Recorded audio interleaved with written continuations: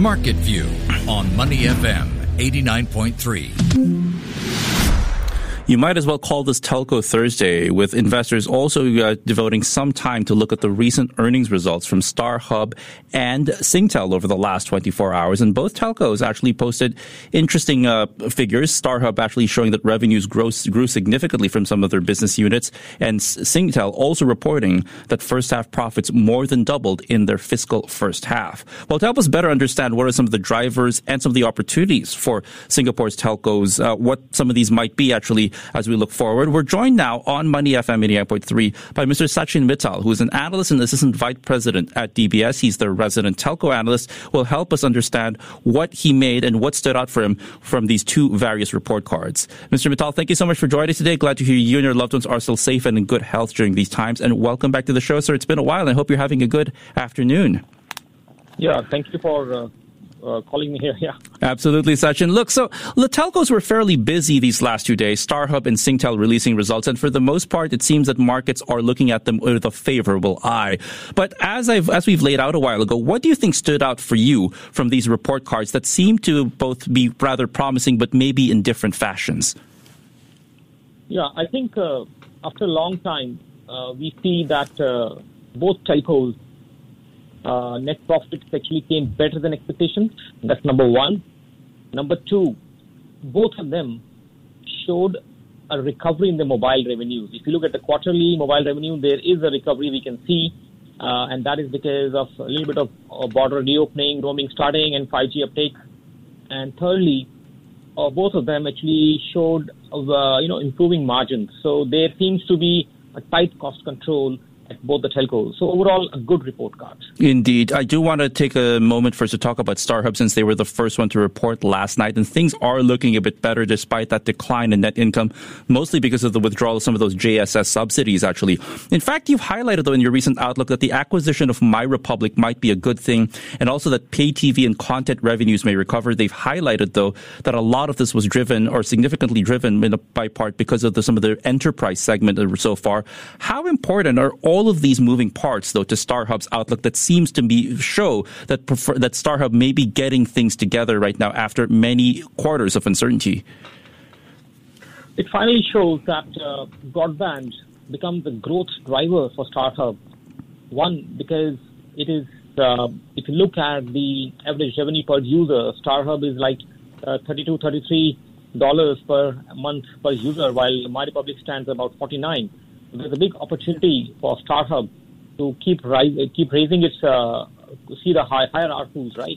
Because now people are going for the 1 Gbps to 2 Gbps plans, right? Those are expensive plans, and that's good for the revenue of StarHub.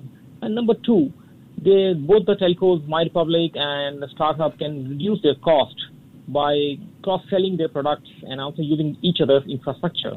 So good from revenue and good from reducing cost, both point of view. Indeed, these are all check marks, it seems, in favor of StarHub. We're still speaking to Sachin Mittal, who's an analyst and assistant vice president at DBS here at Money FM 88.3, talking about the report cards of StarHub and Singtel. And now I want to focus on Singtel. In a previous conversation we had before, Sachin, you highlighted that Singtel drew quite a bit of revenues from mobile roaming, which were affected because of the closures of the borders due to the pandemic. And we all talk about reopening place here in Singapore. I do want to ask you, as a long-time telco analyst, can Singtel actually be regarded as an underestimated reopening play, or will the new travel lanes that have been opened have not much of an impact actually on these mobile roaming revenues that you've highlighted before are rather important actually to the country's largest telco? It will definitely benefit from the reopening. The question is the timing. But one thing is very certain, that they have already bottomed out in terms of their mobile revenue. Mobile revenue can only go up from here. So if you look at the last 3-4 years, we were always worried about the shrinking mobile revenue. From here on, we are very confident that their mobile revenue will benefit, one, from mobile roaming, as more and more people travel, and secondly, a little bit of more take-up of 5G services. 5G services are more expensive than 4G. So both these trends will benefit their mobile revenues going forward. Indeed, we actually saw such in some of the report cards from some of the South Korean carriers in the last couple of weeks that a lot of the revenues actually are starting to be more derived and more importantly so from some of these 5G segments. Now, I do want to talk about the race towards 5G and how these two telcos are actually doing. Now, we've heard of labor shortages, supply chain bottlenecks hitting many industries since the start of the pandemic. And as we know, the race towards rolling out and adopting 5G very important to these telcos as it is to telcos across the world. But have the recent supply chain bottlenecks and labor shortages, in fact, in any way hurt the 5G rollouts of Singapore's telcos, or is it business as usual in the race towards 5G for both StarHub and Singtel?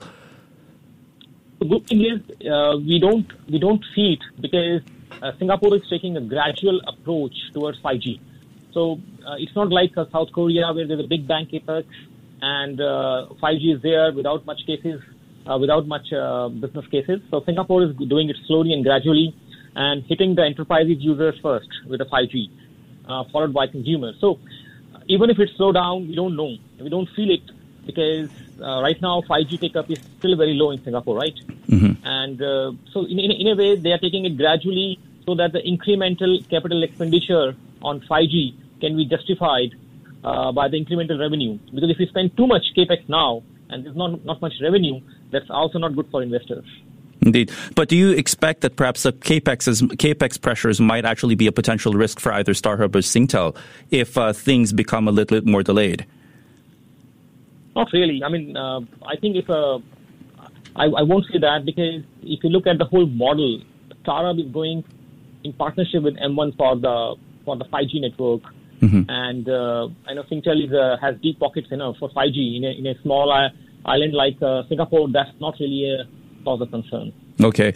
I'd like to bring our focus back to Singtel, and there's so much we can delve into. And as we've also highlighted before, for Singtel, at least in the case of Singtel, Sachin, what happens overseas probably matters almost as much as what happens at home. And in this report card, they actually highlighted the outlook on their Indian affiliate Bharti Airtel markedly better as compared to 12 months ago on these easing regulatory pressures. And this was a huge question mark actually on Bharti and Singtel also in effect.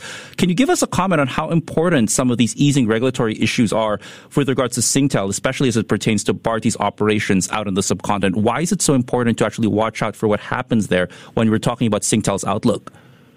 Yeah, so exactly. So Bharti, it was a loss-making entity in the last year, and now it is a turnaround. So naturally, when you turn around, there's a big delta. So in this case, we are talking of almost 140 million kind of earnings impact, which is delta change in earnings contribution to Singtel, which is quite significant, right?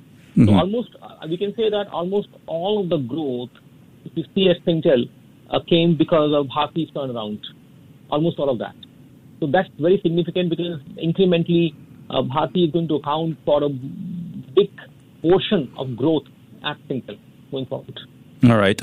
I do want to also ask Sachin, because we did see that Optus and some of the Australian subsidiaries were able to sell a stake actually in those telco towers down there. How crucial this time around is, say, asset recycling going to be for Singtel's future, or is it going to hinge more on how some of these big affiliates in, say, India and Indonesia are actually going to do?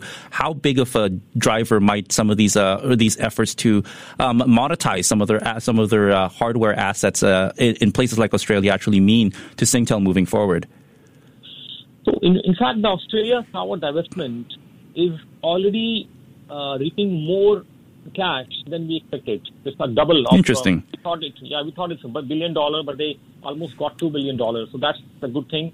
Singtel doesn't need to divest more assets, but I think they still have a target of divesting almost $2 billion. Let's call it capital recycling of $2 billion over the next 3 to 5 years. Now, that is a good sign for the dividends because if you look at this, in this set of results, they raised the payout ratio to 76%.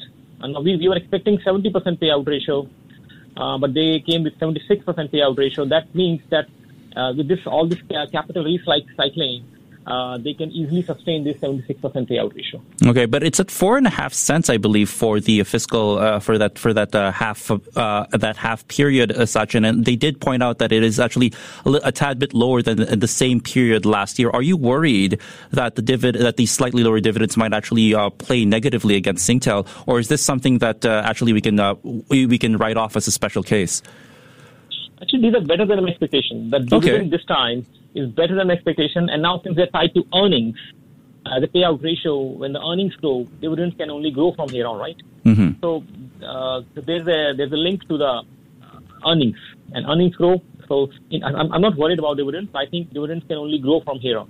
All right. Fair enough. And with that, we do wrap up our look at how the telcos did, and a pretty favorable set of report cards for Singtel and StarHub, and we'll watch out and to see if they can continue this in the future quarters. I'd like to thank Sachin Mittal, analyst at DBS, for joining us today on Money FM 89.3 to help us understand and parse through the report cards of the country's largest telcos. Sachin, as always, I wish you and your loved ones continued health and safety during these times. We look forward to the next time you can join us on the show. Meanwhile, have a great afternoon ahead, sir. Thank you, JP. Bye.